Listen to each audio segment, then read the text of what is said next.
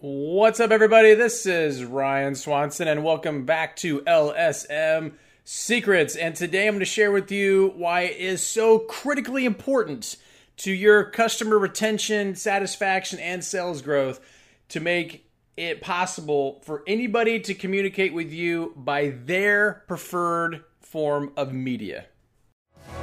So, the big question is this. How are franchisees and multi-unit operators like us able to dominate the local service area around each of our retail locations while not relying on the national brand's marketing? How do we market in a way that lets everyone know we exist and, more importantly, gets them to buy and keep buying? Those are the questions, and this podcast will give you the answers. My name is Ryan Swanson, and welcome to LSM Secrets. All right, let's get into it. So this is going to be straight and to the point. It is right now 2019. I don't know when you're going to be listening to this, but people want to communicate by their preferred media channel. Now, if you go back into history, it eventually back in the day, it used to be like people were sending stuff through the snail mail, and then it became hardline telephone. Then it became cell phones. Then it became text. Then it was Facebook, and then it was Facebook Messenger. Now people are communicating. They call it DM or direct message. There's even rap songs about it. People are communicating via Twitter. People are communicating via Google, especially if you have a customer and they're communicating with you via your Google My Business listing, and their form of communication might be in the form of a review. They're doing it with Yelp. If you have a customer service department set up with your company, it might be through your customer service department.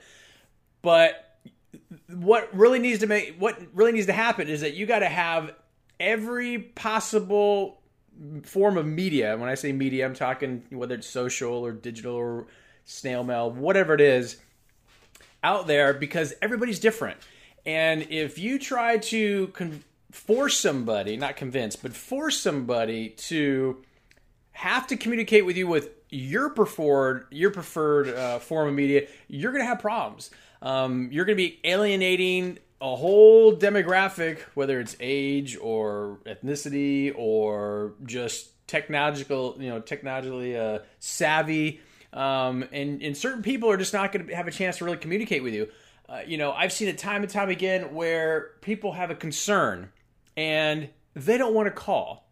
They have a product or service concern with whatever you're selling, and they don't want to make the phone call because it's inconvenient. If they can't text you, then they're gonna think, okay, do they have a customer service way to maybe voice their concern? Well, if that is time consuming, and I'm talking like if it takes 3 steps, but they can communicate with you with their preferred form of media in 1 step, then they're going to go the easy route. For example, if you have a brick and mortar type business and somebody patrons your business, they spend some money in there. If they have Google on their phone, especially if they have a Gmail account, when they leave your business, depending on how you have your business set up, hopefully, I can't imagine you not doing this, but if you don't have a Google My Business set up, what Google does is they will literally do a push notification to your phone, depending on your phone settings, but most phones default to this, and it will say, how did you like your experience at company XYZ that you were just at? And we'll even see situations where if you were just in a proximity to that business, they'll get a notification to say, hey, were you here? Or what'd you think about this? And you're just like, I wasn't there. But you got to make sure you have multiple streams of communication methods, for lack of a better word, that are out there so people can contact you. I've talked to franchisees all the time, and they're like, well, I have 102 retail outlets, 102 retail physical businesses, and it's a lot of work having 102 Twitter accounts or 102 Facebook pages or 102. Oh, that's a lot of work setting all this stuff up. Yeah. But once you set it up, then it's just a matter of managing it. So you have to think, if I have a company that is a multi-unit company, and let's say it's bi-coastal, and we're in, let's say, United States, and you have a location in California, and you have a location in Florida. Well, you can't communicate to both those demographics via one channel. You want to make it convenient. So if somebody is geographically located in California, they're going to want to communicate with that California Facebook page, Twitter page, Instagram page, Google page. That one location should have its own specific email account. If people want to email, more than likely they're going to have their own phone number. And so think of it like that. Really think about it as, do each one of your businesses have their own phone number? Well, then each one of your businesses needs to have all the different available social media platforms and other platforms that are out there for each location. Yeah, it might seem like a lot of work, but there are companies that can help out with that. And the pros far outweigh the cons. If you're thinking, well, there's a cost to do this. Yeah, but what's the cost to not do it? Think about all the lost opportunity. If you have people that want to communicate with you and it's a concern and you want to get the message quickly, and let's just say you have a company with 50 locations and you have one Facebook page. It's going to be very hard for somebody to find that one Facebook page because it's not relevant to your location. They can't go online and search and find the corresponding Facebook page or Twitter account or whatever it is to where they want to send you a DM, they want to send you a direct message, or they want to review you, on using Facebook as an example.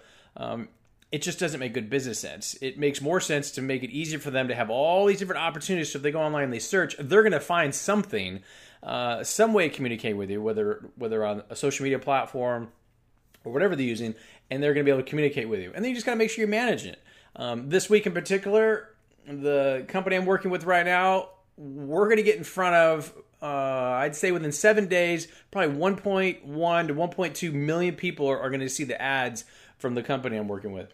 And some people see the ads and they want to voice a concern. So literally every single location has their own ad running representing that one location. That's a totally different, story as far as how to execute that.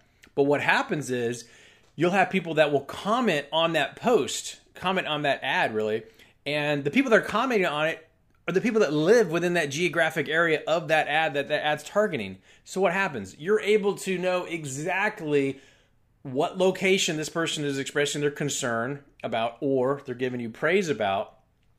And if it's praise, you want to give that to your team. You're like, check out all these great posts, all these great comments on our ad this week. And then if it's negative, you want to share that with the leadership team as well and say, hey, this is what people's perception of you. And I've seen some comments, unfortunately, this week where people are like, I am never ordering from that business ever again. And I never knew that until they saw my ad. And now it started a conversation because I didn't ignore that.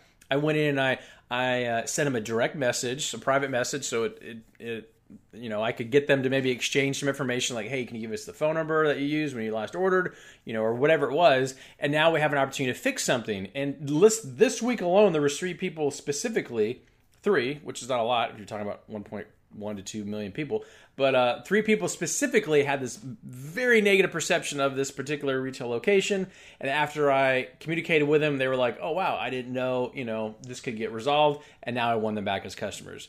So hopefully all that kind of makes sense.